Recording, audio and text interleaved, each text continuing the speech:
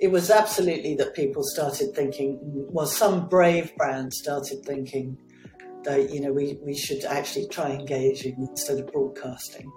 And I think also we had a couple of things that happened to us that sort of propelled us into sort of national fame. Welcome to the Purposeful Project.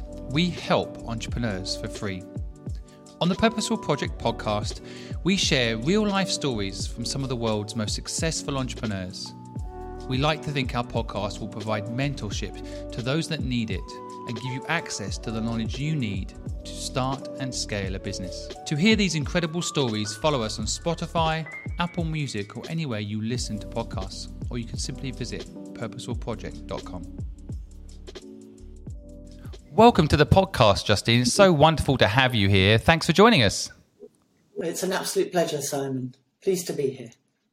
Well, maybe we could start off by you kindly telling the audience a little bit about who you are and what you do. Yes, sure. So my name is Justine Roberts. I am the CEO and founder of Mumsnet and Grandsnet. They are websites, and Mumsnet has been around for 20 years. It's a website for parents where parents can swap advice, information, support, friendship and fun. And Grandsnet we started about 7 years ago, and it's very much the same thing, but for grands. I always love founders because actually surprisingly humble. And I was just looking at the numbers, and correct me if this is out of date because we grabbed this from the internet, so it could be like, you've got 10 million unique users per month. I mean, this is an incredible business you've built up. I'd lead with that personally. If I had 10 million listeners to my podcast, it'd be the first thing I said before introducing you or myself. So, but I know I think it's always humble when people just describe what they do. But it's incredible what you've achieved. And I mean, you started this business in 2000. That was also a pretty tough year to start an online business, right? So maybe do you mind telling us a little bit about that time and what happened? Yeah. Well, it was the time, if you cast your mind back to the sort of internet gold rush, and you couldn't actually really meet anyone in the street without sort of them telling you what their internet startup idea was.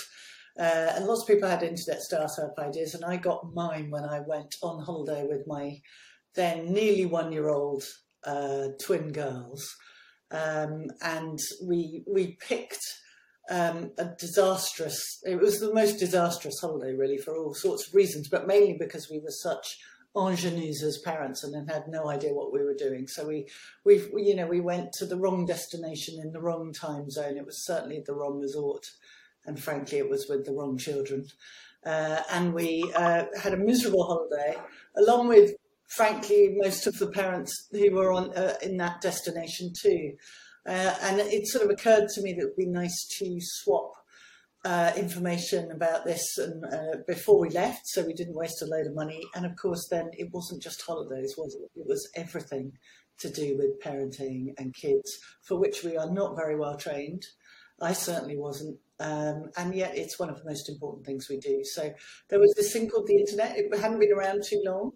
But it seemed like a really good idea to be able to tap into the wisdom of others who'd been there and done that. And that's really what we're still doing to this day. We're allowing people to tap into others' wisdom in the sort of belief that makes parents' lives easier.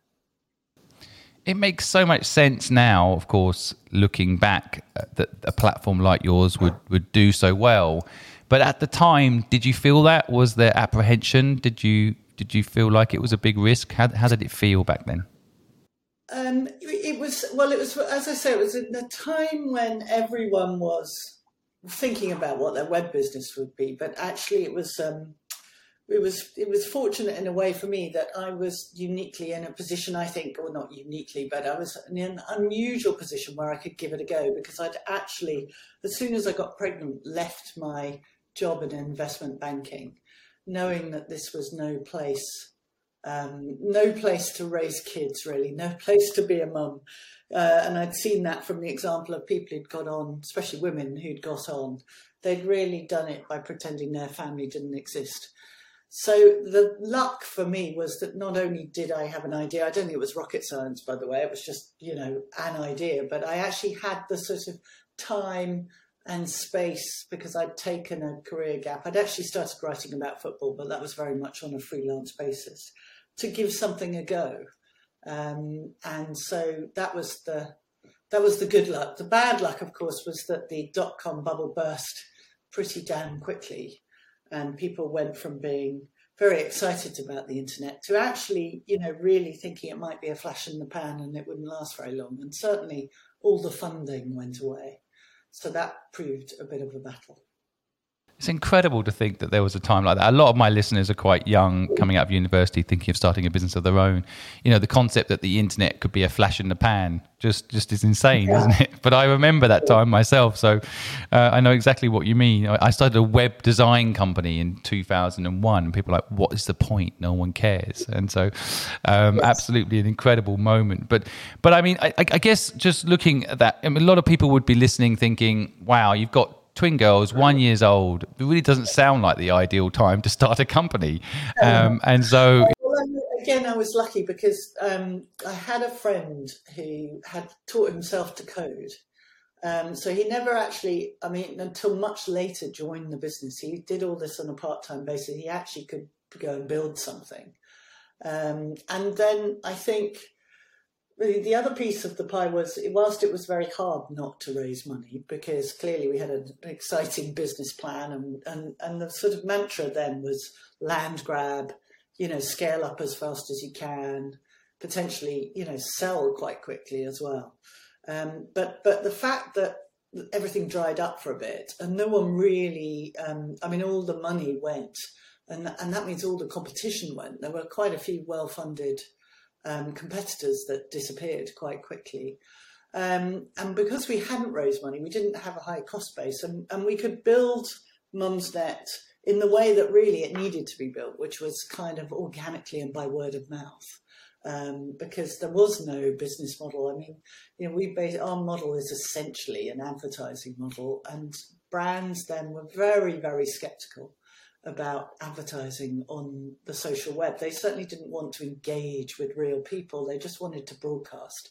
So the idea that real people could potentially criticize them was not something they were going to do. And it really didn't change until Facebook arrived and Twitter arrived, sort of 4 or 5 years later.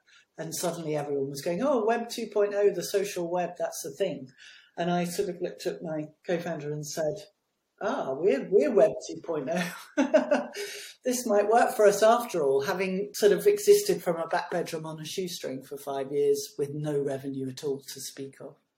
I think you brought up a really important point around building a business and having no money, how it can be a good thing. I think that's a really interesting thing for my listeners to pick up on, because I think so many people want to start a business and they think they need money to do it. But sometimes having a scarcity of money can create a lot of innovation. And I'm guessing that's what's happened in your business, right? You had to innovate. Yeah, and I think we did have to innovate, but even more than that, we almost started at the wrong time.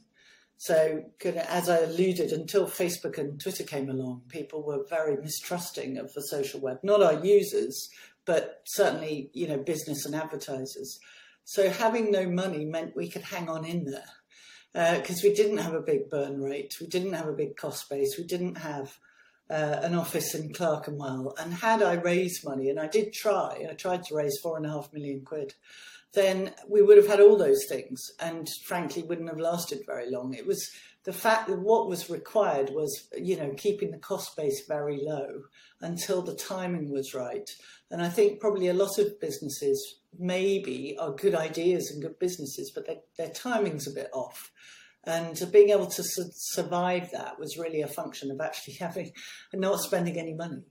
Because we saw lots of businesses similar to us in the same space, die a very painful death where they had to lay off reams of staff, and once you've sort of lost that trust, you never get it back again. So, and I'm also very sceptical of the venture model generally, because their aims are not necessarily aligned to those of the entrepreneur, because what they're looking for is the 1 in 10 big hit, and they don't really mind if the other 9 fail. They're going to push you to grow and grow and grow, and that might be not the right model. A slower growth model might actually be the right model, as it was with Mumsnet. So I think people should think about it and not think that it's the only way to go about starting a business. I think you will be pushed if you raise venture money to grow at all costs, and sometimes growing fast is really hard, and it means you don't do things very efficiently. And in our case, it would have been the wrong thing, because we would have noticed after growing an enormous team that we didn't have any revenue, and it would have looked like a bad business. But in fact, what we needed to do was really wait out the slump and wait for the business world to catch up with what was going on, really. But meantime, we grew to scale. We grew our user base, and that was ultimately what we needed to become both a better product, but also a viable sort of business to advertise with. So how did you, again, for my listeners, I understand how to build a business. How did you build that user base? What was the kind of process you went through to kind of build it up grassroots like that? Yeah. Well, number one, it was really quite slow. If you look at the graph of Mumsnet unique users, it's pretty damn flat for the first 5 years. But there were two main ways I did it. Initially, Mumsnet is largely a forum. That's where most of the traffic is. It wasn't the original idea, but it became all about the forum. So to get that going, I actually started off with an awful lot of different usernames, and luckily I had a lot of questions. And I would ask myself different questions under different usernames. And so it was that kind of level of involvement where you are literally creating the content by being the user yourself. And I remember at one point, a friend of mine rang me up. She was pregnant, and she was having palpitations. She wanted to know if I'd had them when I was pregnant. And I said, well, I do know something about that, actually, but I'm only going to answer your question if you ask it on Mumsnet. And I sort of felt a bit guilty and rushed off to answer her. And by the time I got there, 2 people had answered. And so that was my eureka moment. There is actually someone else there. They found us. But I think the other big thing for me was I'd done a bit of journalism, and I managed to swing a gig where I wrote about a diary of a .com startup in the Times. So, I managed to get quite a few sort of quite a bit of awareness from having a weekly column talking about the trials and tribulations of starting a website once the .com bubble had burst. I think it's really fascinating to hear entrepreneur stories. I love this concept of you sitting on the computer replying to yourself with the answers. It makes me smile. I think it's just it is. Also, arguing with myself, because obviously controversy works, right? I was a very inexpert parent, so luckily I had lots of counter views even within my own head, right, about how to do. Yeah, I feel the same way about entrepreneurship. That's why whenever someone gives advice on entrepreneurship, I always find myself giving the opposite advice just to give that person the different perspective. I guess it's the same with parenting, isn't it? Yeah. No, it is. There's always, as we said, there's always more than one way to skin a cat, right? Yeah, I'm wondering if you ever banned yourself. You're like, you're getting way too aggressive towards yourself there, and you're like, better ban that person. But, I didn't. I probably should have on occasion. So what other tips and tricks? I think I read a lot about like newsletters, for example. I feel like the outreach part and did you do a lot of that sort of stuff? We did. We sort of, I think we involved the users as much as we could, and that became a very natural thing for us. One, because Mumsnet by definition is a sort of 24/7 focus group. But secondly, again, because we had no money, we had to ask them to support us at various times. And I would wake up and find, checks for 200 quid in the post saying, please keep going. So it naturally became that we would, that our users became a stakeholder for us. And I think that, again, was more by luck than judgment, was the right model for growing a community. So we would consult our users on everything from, obviously design and product features, but also on who we might work with in a commercial sense. And I think, it's not a surprise that our users call themselves Mumsnetters. They believe they are, a very key stakeholder, as indeed they are. and have always been involved in the decision making. And that's tough. It means you're always under scrutiny, a lot of scrutiny, but I think it's kept us on the straight and narrow and kept us honest. And it's one of the reasons why, I think we get, so much brand loyalty and so much engagement is because people feel that they are part of something. It's not just a product. It's Joey, it's such a lovely story to hear, the kindness of people. Someone sending you a £200 check and saying, "Please keep going." That is just amazing. I've built many companies, most of them quite selfish enterprises, building them as companies that make me money. This platform I'm building now, I think, is the first time I've actually built something where I just want to help people for free. And I was shocked recently when someone sent me $1,000 to support the platform. I didn't ask for the money, but it's just unbelievable. This community thing you're talking about, I've never experienced it before, and you've clearly been doing it for the last 20 years. But when you tell that story, it's just happened to me, and it really resonates. If you start people will give you money to keep you around with no need for anything in return, you've got something special, right? That is so unique. We think you've kind of got product market fit. If people, I was getting emails saying, which I, again, was I hadn't been really part of what I'd envisaged, but saying, you've Mumsnet's literally saved my life. I've found solace from people there. I've been helped through my kind of domestic violence relationship. I've been helped with my bereavement or my miscarriage. Or I've been taught to breastfeed in the middle of the night when no one else was there for me. I mean, it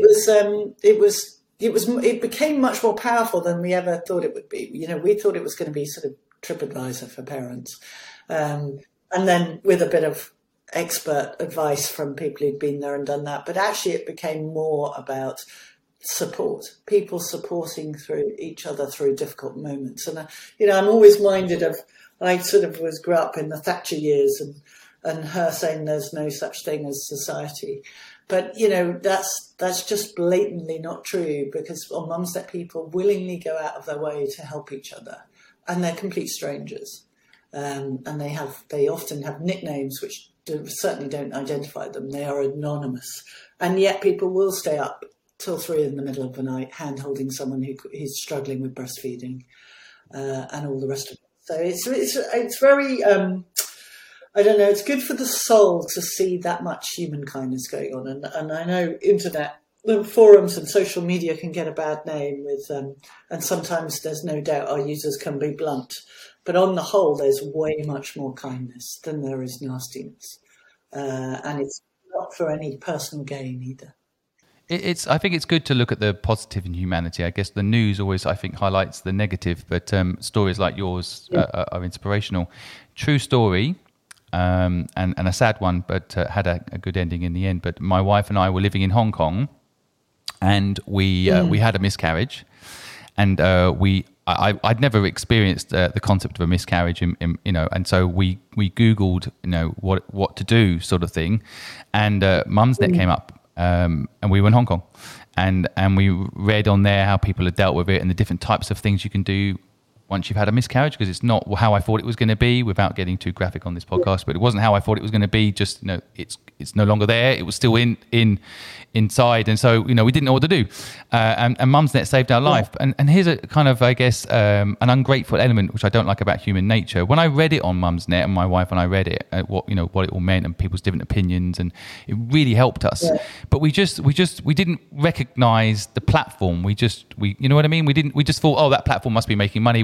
I should have sent you a check, is what I'm saying. I think I should have made a comment at least saying thank you. There's still time.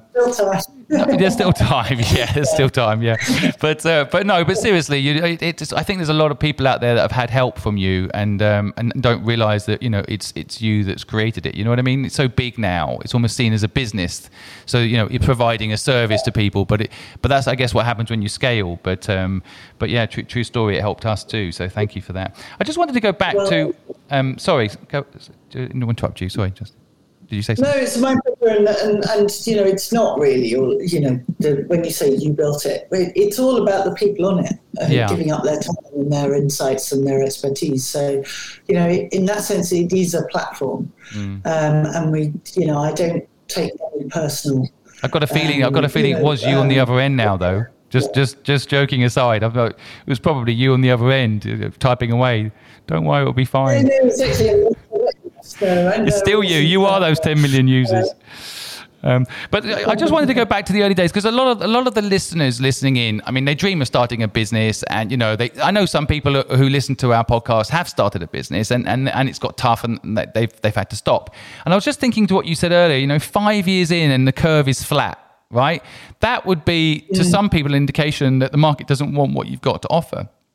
So how did you know that wasn't true, and how did you keep going and just trying to inspire those listening? Well, because we had twin, if you like, there were twin markets we were operating in. One was, are we growing, are the people who are using us, even though there aren't fabulous amounts of numbers, finding the product incredibly useful? So I suppose it comes back to this product market fit thing. Would they shout if you tried to take it away? And would they notice, and would they care? And unequivocally, our users were getting the few people who were using it, and it was growing. It just wasn't growing exponentially in the way that it subsequently did at a later stage. But it was obviously incredibly useful to the people using it. So much so that they were sending checks and stuff like that. I think the flip side of that was, the business model wasn't there. So it was definitely, the reason we kept going was because people were, the engagement levels of the people using it were extraordinary. They were off the clock. They were writing and saying, this is, a lifesaver. So we could see the value. We just couldn't convince, anyone else who might want to sort of pay for it to see any value yet. So that, I think it was that kept. I always believed there must be a business in here somewhere, but for a while, honestly, it was run a bit like a charity, but it was a very useful charity. So, was there a moment where you thought to stop, or did you just never have that? Never crossed your mind? No, it didn't really, because I thought it had such utility. And I was in the lucky position, again, luck playing a factor, was, I had worked in an investment bank for 10 years. I'd sort of, I'd done my stint that gave me a bit of financial leeway. And I also had a supportive husband as well in the mix. So no, I did believe, even if it was never going to turn a profit, that it was a very useful and valuable thing to be doing, and a good use of my time, frankly.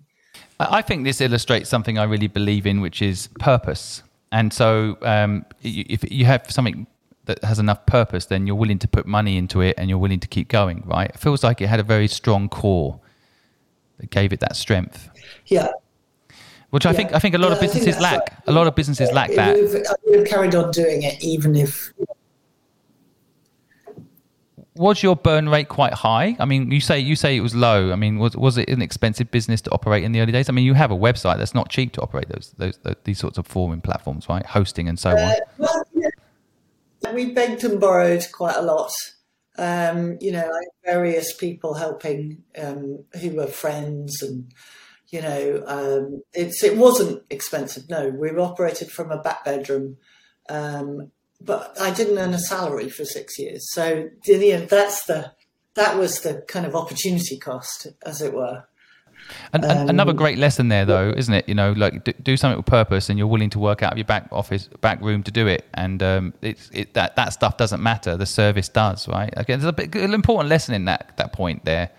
I think a lot of people will think that they have to get a fancy office and so on. Yeah, and I think the key to it is, have you got something that people want?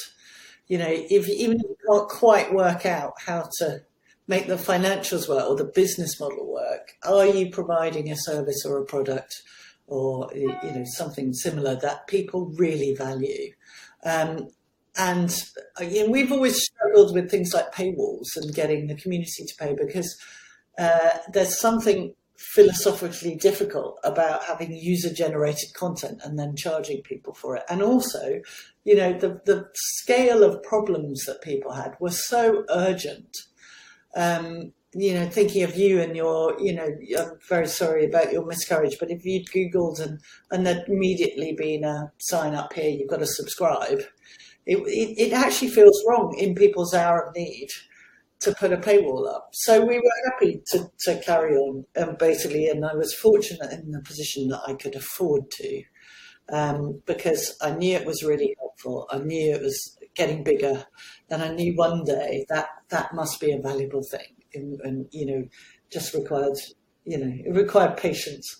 That's a business model well known now, isn't it? Thanks to platforms like Facebook and so on, build up value and use and then monetize later. But that was definitely not the mindset in 2000. So it was a burn money mindset then, really, I guess, before the .com, and then afterwards it was about like make money or don't do it kind of mindset. Was it completely flipped? It was burn money pointlessly before 2000, and then it was only do businesses that make money after 2000, right? It really, this model now that everyone seems to hear about with Facebook 8-9 years and making no income just doesn't really exist. It didn't really exist before. You pioneered it. So when did you figure out the business model? What changed to suddenly make it work? I mean, was it Facebook coming to the market, educating the market? What was the flip, do you think? Yeah, I think it was a combination of things. So it was absolutely that people started thinking, well, some brave brands started thinking that, we should actually try engaging instead of broadcasting.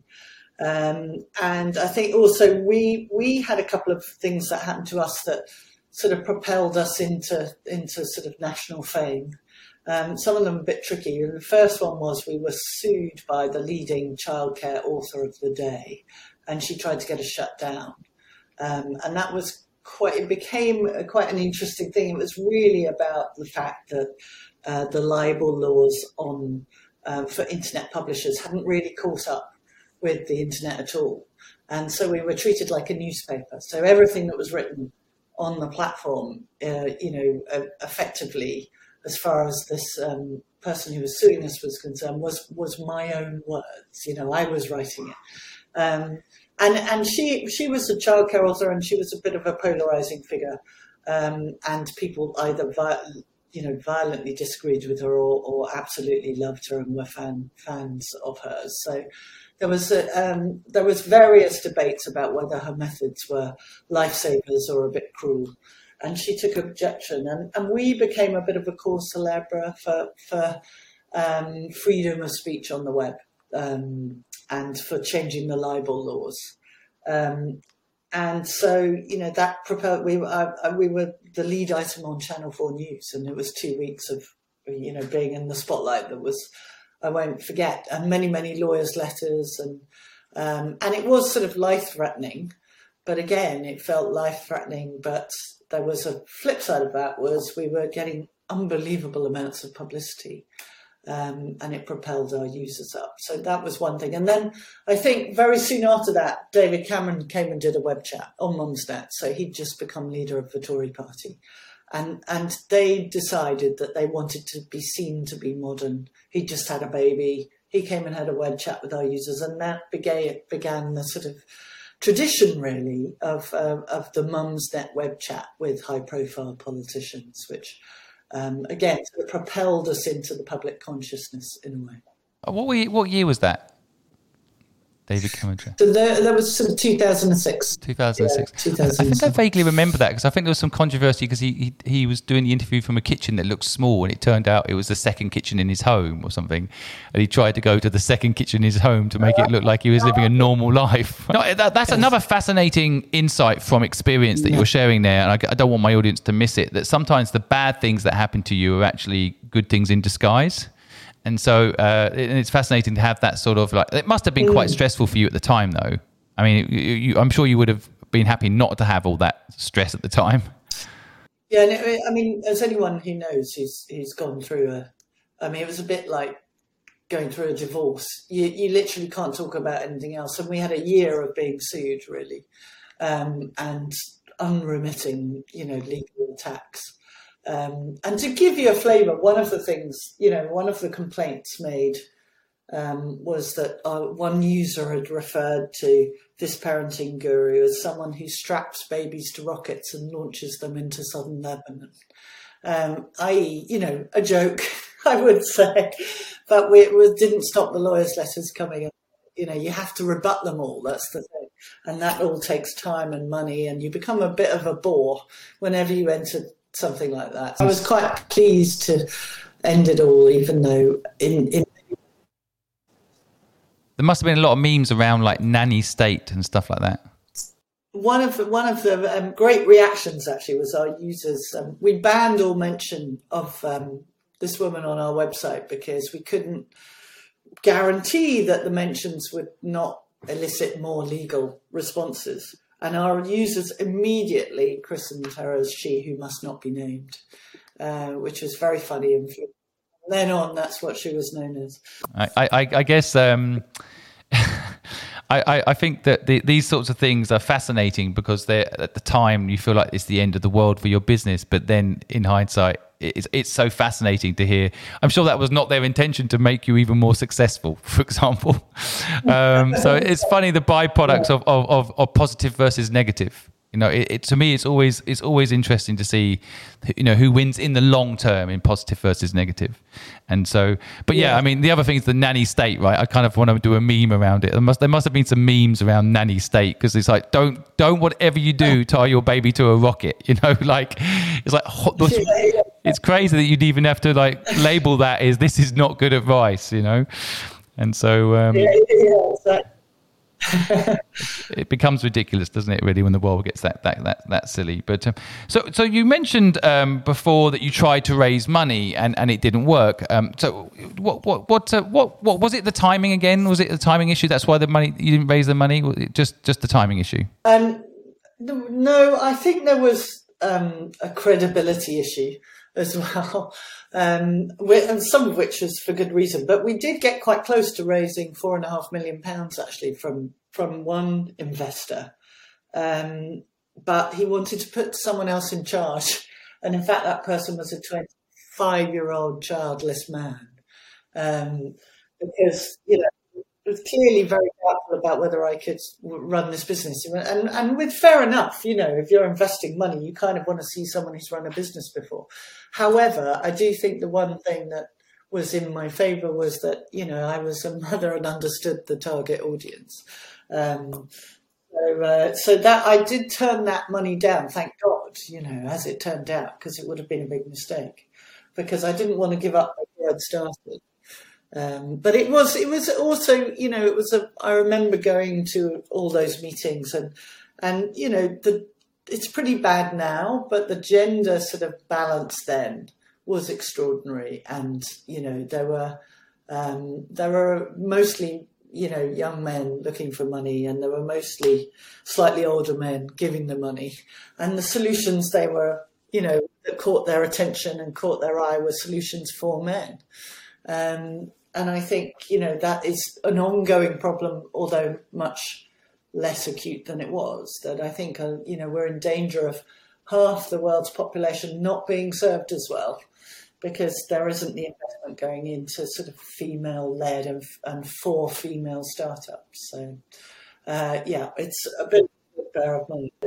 I think it's still a big problem. It's surprisingly not moved on as it should have done. I mean, when my son was born, I said to a lot of my male friends, I'm going to be a full-time father. And they're like, what? Why would you do that? That's kind of nothing you can do. It's the mother's responsibility to look after the child, sort of thing.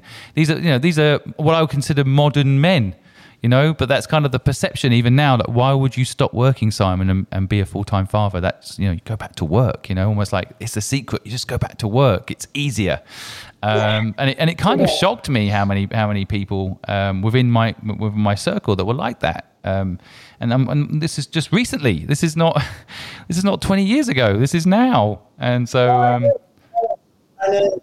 and all the evidence in lockdown has been that, working women, working parents, it's the mother who's picking up all the homeschooling. It's the mother who's picking up, most of the domestic tasks. So, Unfortunately, it feels like we haven't made as much progress as I would have liked to have seen in the last 20 years. But having said that, I do think we have made some.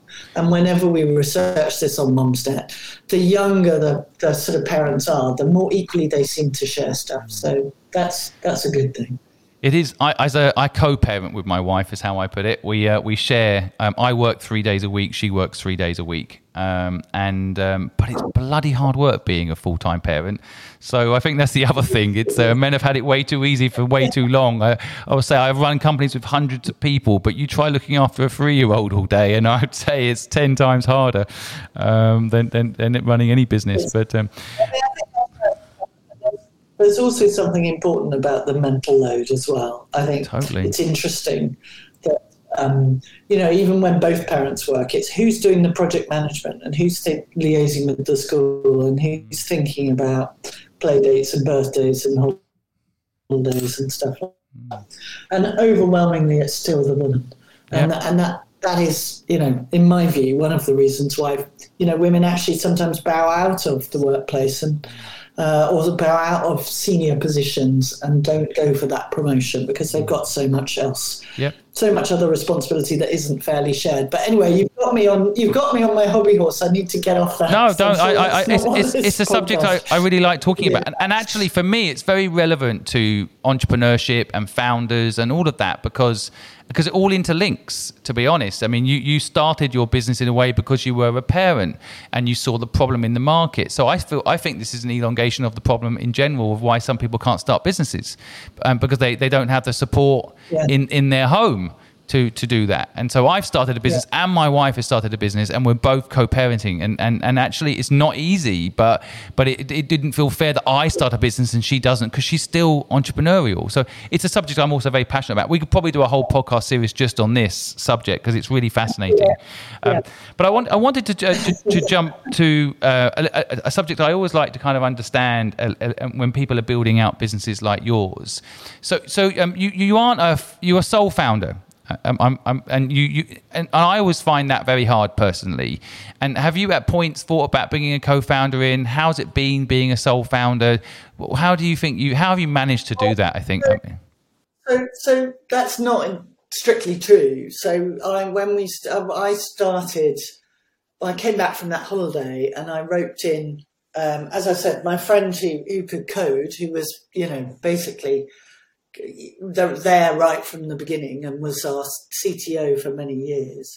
And I also roped in a friend from antenatal class who was my I do think of them as my co-founders, but I think it was always very clear who the driving force was. I've always been the CEO, as it were. But there were other people around, and I would also say my husband was very involved from an early stage as well. So it wasn't like I was completely, doing it on my own. And nor do I agree. I think it is easier when you've got people to share particularly when it's not going so well, stuff with. But I do also think you need to choose people who have complementary skills, and I'm not sure people think very carefully about that when they start. I know I didn't. I just basically chose people who I fancied having a laugh with, really. And I think there's probably more thoughts that could go into that because it is a bit like a marriage. And when marriages go wrong, as we know, it can be tricky. And I've seen a lot of, businesses sort of end prematurely, get sold prematurely. And often it's because those founders just don't get on anymore. Just so many bits of wisdom in there that I hope my listeners pick up on. I think that complementary skill set piece is really important. And what tends to happen when I see businesses go wrong is you're attracted to people that are similar to you. So I love having conversations with other marketing people, but probably having two what we term as conflicting marketing people in a business is only going to cause trouble, right? It's great as friends because you can debate and have something in common, but running a business together, you're going to be arguing quite a bit. And so, I couldn't agree more. Every business I've ever had that's actually worked, I've had a lot of failures personally, but every ones that have worked have always been with people that have a complementary skill set to you. Same moral code. And I also think there's something about you need to be able to have regular and constant conversations about whether it's working in the same way as you probably do in a marriage. You need to schedule an annual chat because I see a lot of businesses where founders end up falling out because they put in different amounts of effort. So one is sort of viewing it a bit more as a lifestyle business. The other one wants to conquer the world. And that, causes huge amounts of tension. And being able to renegotiate every year and just having that as a formal structure, that you're going to meet up and you're going to honestly be transparently say, what you're prepared to put in and what you're contributing and what that's worth to the business, without it feeling like, you have to go through divorce proceedings. Putting that almost in your sort of manifesto at the beginning, I think is a really good idea. I concur, and it's something that people are scared to do. In fact, I would say people in marriages that don't ever have arguments are probably in unhappy marriages. You've got to have those difficult conversations, right? You've got to have those. You've got to have conflict. Yeah, it gets you to meet each other in the middle quite often, right? So it's it's really important. How have you managed to stay innovative over all these years? I mean, when Facebook came into the market, it feels like you're so positive about it because it feels like it, in a way, it educated the market and so on. But it must have also been a bit scary. Yeah, I suppose so. I mean, we in a way, Facebook, have their mantra that they were basically a data collection machine, and the last thing they wanted was for anyone to be anonymous. So in a way, we are very differentiated from the Facebooks and the Twitters of this world. I probably, if I'm honest with you, would say I'm not sure we have innovated as much as we should have. And I'm sure there's a bit of this podcast where you're going to ask me what I regret and what my mistakes are. And there are many, many, but probably the single biggest one is not investing in our technology soon enough. And not sort of realising that whilst we were a digital publisher, we should also be a tech business. And it's taken a while for that to come through. But I mean, in general, what do I think about innovating? I mean, we were quite lucky because we've made lots of amendments. But as I said, we had a 24/7 focus group telling us what to do, who were incredibly invested and didn't hold back. And I think generally the rule of thumb for innovation is stay close to your customer. And as Jeff Bezos says, start with the customer and work backwards. Start with the the dream, and then work out how you're going to get to it, rather than thinking of doing things which you think you're quite good at. So the innovation to me is all about the customer and all about understanding the pain points and trying to work out the solutions. It's interesting, I guess, when that also leads to commercialization because. Who's the client, the person paying you or the person you're supporting? I guess Facebook has this conflict every day. Yeah, it's a difficult one, right? Well, I think we've got two sets of customers, and they're, one is the commercial customer and one is our audience. And we need to service them both excellently, and they require obviously different things. And where Facebook's gone wrong, in my view, and I hardly use Facebook anymore, I only use it to promote the podcast, but I feel like they went down the track of saying that the users were their customers and then selling their data. And so that in my view, proved that they are not the customer, right? So back to your point about anonymous, right? That's the last thing they want because they want to be able to sell that data to an advertiser who's their real client, right? So it's a really tricky thing to get right, and you have got it right, but it is a tricky thing. I think for people listening when they're trying to think of marketplaces, it is a really tricky thing, and I find it fascinating to study people like yourself that have done it right. Yeah. Well, you say we've got it right, but we haven't made nearly as much money as Facebook. So, but I think for me, that we've always a bit, as you've said earlier, purpose comes before profit. Yes. We want to make a profit, but not at the expense of what we're trying to do here, which is make parents' lives easier. And it's, trying to prove that that's possible. Yep. And I think it is possible, but you're never going to make as much money probably, and that's fine. Yeah.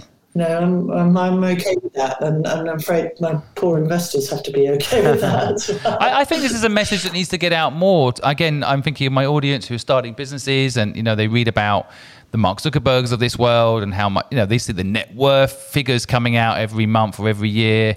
And I think the thing they're missing. I mean, I watched a video of Mark Zuckerberg walking down the street. 8 bodyguards. He had to buy the houses around him so that no one bothered him. Literally, I wouldn't want that life. Yeah. There's. I'm not saying we all want to make an impact and help people and so on. If you're a purpose-driven entrepreneur, but equally, I mean that comes with a price. That model and selling out your customers comes with a price, right? I mean, I think they're intricately linked, right? I'm going to call it karma if you want, but I think your model of like look after the customers, do right by them, build out a business that's sustainable over time. Money comes and goes, but it's easy to say when you've got money, but money only makes you happy if you're already happy. And so there is really something important in the message you're pointing out there. I think that I don't think you want Facebook's money. I think it brings them more trouble, and certainly for the founders than good, and it's certainly not good for the users. That's my instinct on it anyway. I might be a silent majority on that one. Just a small fraction of Facebook's money would be good, but yeah. Well, it's going to be interesting to see what happens to Facebook, because I'm quite pessimistic about their future, to be honest, because I just feel like they've commercialized way too much, and they really have lost track of what you were talking about earlier. Who is the client? I think they've lost their way on that. I don't think they know who their client is anymore. And so it's important. You mentioned something there that was, and I appreciate you because you're so open and honest, but you mentioned there about, the regret in investing in technology. I think your platform's quite good on the tech side. But when do you think, I'm thinking about people that have a business and they're wondering whether or not to invest in more tech.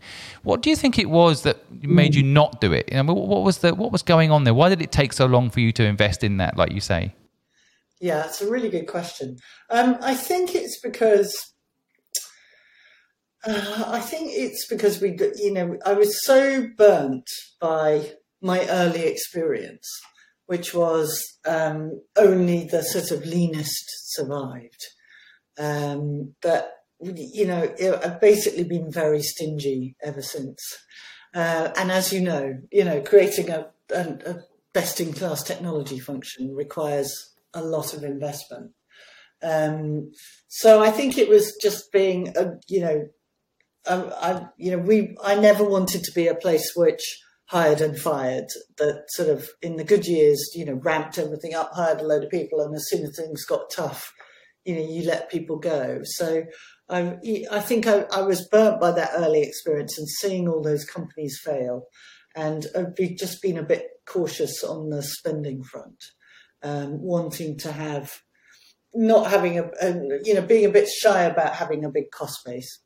And, I think that's ultimately we've had to do it anyway. I just wish I'd done it sooner, because the downside of having a sort of legacy platform which isn't in the more modern technologies and in the cloud and so forth means that you can't really develop very quickly. So it's a false economy, basically. I suppose the point is you're going to have to invest in technology eventually. The sooner you can do it, the better, because it will make you more efficient and it'll make you more agile.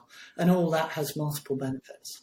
When your Coda co-founder left, did you replace that role, or how did you at that time deal with that? Yeah. He went to New York and still, even to this day, does bits and bobs for us. But yeah, I did. But I think it's hard to compete in the world of getting the best CTOs, but that's where we should have been competing. And I think, it's having a really strong tech team when you're a digital business is in the end really, really sound investment. And I think it's taken me a while to understand that, that people investment is your infrastructure. I mean, and it's worth paying up for the best people rather than sort of compromising a bit. And I think there are many reasons for that. One is obviously you tend to get better people, you pay more, but also you can delegate and trust more. And that actually is the only way you can scale. If you can't actually let some decision making go and trust the people to get on with it, you'll interfere too much, and that piss everyone off. But B, you actually can't replicate yourself, so you have to be able to delegate. And for me, the sort of light bulb moment of being able to delegate, I always thought I was a terrible delegator, but actually I wasn't. I just wasn't really. I didn't really bring in enough talent. So you've got to bring in people, and we do routinely bring in people who are much, much better than me. And that's then delegation becomes a lot easier. Another great lesson there. I think I also did the same mistake. I for years thought I was the only one that could do certain things. And then when I hired people, I realized there was people out there a lot better than me. But you have to take a bit of a chance on the cash flow and stuff like that. That's sometimes the jump that people have difficulty doing, right? Yeah, no, I think that people are the sort of the key. And hiring the right people and getting those decisions right and paying up for the 10Xs of this world is what really moves the business on, I think. Did you always feel like you were an entrepreneur? I'm just thinking again about my audience. A lot of people don't think they're entrepreneurs. They've been trained. It's almost been trained out of them. Actually, they kind of think that they're not entrepreneurs. Did you know you were, or your parents entrepreneurs? How did this manifest itself for you? No, and it makes me laugh actually, because I'm still not sure I'm an entrepreneur. I think I started something. It's interesting, and there is a bit of a sort of difference between men and women here. I think women often say they start something. Men say they're entrepreneurs when they open a cupboard. It's something, and maybe it is our sort of we're too much social conditioning, but it feels a bit aggrandizing. I mean, there was a problem that I thought needed solving, and I thought it would be useful. But that doesn't mean that I'm the best person at taking risks and raising money and spending money and building businesses. I just attacked a problem that was very relevant to me. So I don't know, and the way that entrepreneurs are fated always makes me laugh as well, because actually, there are plenty of other professions which probably require as much skill and risk taking and all the rest of it. So maybe I'm being a bit, I don't know, maybe I'm being a bit sort of deflating about the whole thing, but I think there's a lot of luck involved. I think it's actually about solving problems, and people solve problems in many different aspects of life.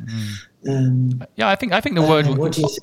I think it needs rebranding, doesn't it? It needs rebranding. It should be, and we need some acronym for like someone starts a business solving a problem. It doesn't have to be this kind of grandiose word, entrepreneurship, as if it's something particularly unusual. Yeah. And that's one of my problems with it, because I think there's a lot of people out there right now who can't find a job and have been told they're not entrepreneurs, because an entrepreneur is, Gary Vee.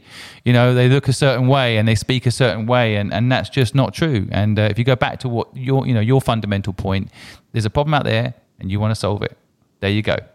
Don't label yourself. Just go and do it. Right. So, but what about your parents? Were they entrepreneurs out of interest? Well, let's call them business people. Did they have their own businesses? We'll get rid of the word entrepreneur for a minute. No one's run their own business. My mum was in teaching, and my dad worked for IBM. So no, and I've always been interested in business. I did an economics degree, But yeah, I mean, and I would have loved to have done an MBA actually, but I sort of feel I'm kind of doing that in the real world, yeah. So no, and as I say, I'm not even sure. Just because you've started something that solves a problem, I mean, look, I'm not. I've learnt an awful lot, and I'm definitely kind of, if I only I knew. and then what I know now kind of thing, I would have done everything much quicker and much better. So I'm not suggesting that it hasn't been a learning journey and that I'm not sort of slightly wiser than I was when I started. But is it an entrepreneur? I don't know. I don't know. Not in the typical sense where you go and raise loads of money and conquer the world and go international and all that kind of stuff, and then sell it and then float your business and all that kind of stuff. I haven't done much of that. Ask your kids what they think you are. I just did that to my 3.5-year-old, and he turned around and said, "Daddy, you're TikTok famous." I'm like, I don't even know what I had to explain. What kids pick up? I bet your twins now are 22, right? 21, 22 years old now, are they? Yes, and I've got a couple of others as well. So, yeah, and 2 dogs. So you've got a full house, right? 2 dogs as well. Yeah, 2 dogs. They're the real trouble. I know dogs. You can't bring them on holiday with you, for example. So they're a lot more work actually. But so your kids. I've got a couple of questions. I know we've only got you for a little bit longer. Just a couple of questions to wrap up. But I was interested in this kind of concept of work-life balance because you initially built the business out of your living room. You've had twins. Your partner's involved. Your husband's involved in your business. This work-life balance that seems to come up a lot. How to get it. Have you got a view on it? Yeah, I mean, I don't really have a very good delineation between work and life. My life, life is partly my work, and work is partly my life. And I'm listening out for things that are of interest to me and Mumsnet all the time. In what some might view my free time, but it's a passion and it's what I'm interested in. So I don't feel a great need to, to separate the two. And it would be impossible anyway. I mean, if I'm talking to, someone about some partnership they might do with Mumsnet, but I also happen to be having dinner with them and they're, I'm meeting them on a social occasion, it doesn't really feel like work. But I do think with kids, you have to work hard to carve out time where you're really present. Danger with all, these devices that we're surrounded by is that, you get this idea of having one AirPod in while you're, talking to your kids or you're checking your phone the whole time. I think that is not that healthy. So my sort of way of dealing with that is I've tried to sort of create, almost diarise time where I am free of interruption. And that's any kind of interruption, but particularly work interruptions. So I can actually be present. So that's the way I think it's not so much that work intervenes, it's that, my mobile phone intervenes. And I think it's so addictive as a device, and, there's so many things popping up. So notifications off, phone off, and make sure that you're present when you for the times you can be with them that you need to be present.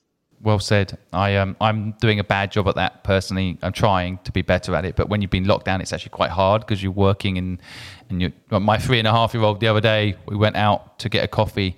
I looked at my phone and he shouted at me, "Daddy, get off your phone." Everybody looked at me and kind of judged me your 3.5-year-old is so right. And it's very tricky to live life. Yeah. I was very pleased to get an office eventually after sort of 7 or 8 years of working from a back bedroom. And I remember, even today I have horrific memories of being on Radio 5 Live with both my twin toddler daughters banging on the other side of the door, not understanding that I was at work. No, they don't. They have no comprehension, right? They're like, just stop that for a minute and give me attention. My son, I was doing a podcast the other day, shouted up the stairs, "I need a poo." I'll be right down to help you with that. So, because they have no idea, but that's part of the fun, isn't it? But yeah, I think the world's become more forgiving. It's a great thing about lockdown. It's our families have inevitably entered our work world a bit more on Zoom. Yeah, no, I think I agree, and we accept people's lives. We get to see people's lives behind them on screen too, so that's kind of interesting. Well, look, I'm conscious of time. I want to thank you for coming in. I'm just gonna one last question to end the podcast.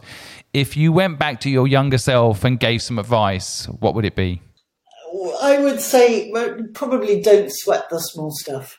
And this isn't just about work. This is about, although there is something very key about work, I think do less better is a good mantra for running a business. But no, I mean, just a lot of, and it's what Mumsnet is all about. It's about tapping into the wisdom of people who've actually come out the other side and can tell you it's not such a big deal. It's only a phase. Don't worry about the small stuff. Don't, fret about, if you're a parent, don't fret about, are they always having homemade organic vegan chia pots in their lunch? To take shortcuts, because you can't be perfect at everything. And work out what really matters and make sure you're present for that bit. I like take shortcuts. It's so true, and your platform and what you've done, it resonates with me on so many levels. As a parent, it resonates with me. As a business person, I'm not going to get rid of the word entrepreneur. As a business person, it resonates with me because I think part of what we're also trying to do is show knowledge to those that have come out the other side. To use your terminology, as parents, as people, business people that have come out the other side after, in your case, 20 years of experience of building a platform out, and let people know exactly what you're saying there. Don't sweat the small stuff. Do less better. It's such positive and important message to get to the next generation of business people. So I want to thank you for taking the time to share your story, which is inspirational, and thank you for creating a Mumsnet and Grandsnet, and thank you for coming on this podcast and telling us your knowledge. Well, it's been a pleasure, Simon. Really enjoyed it. Thanks for having me. Thank you for listening to the Purposeful Project podcast today. If you got any value from this podcast, then do feel free to give us a review and give us your feedback. And if you think anybody out there might enjoy this story of this real life successful entrepreneur, then feel free to share. And of course, go and visit purposefulproject.com and join our mailing list at any point. Thanks again for listening.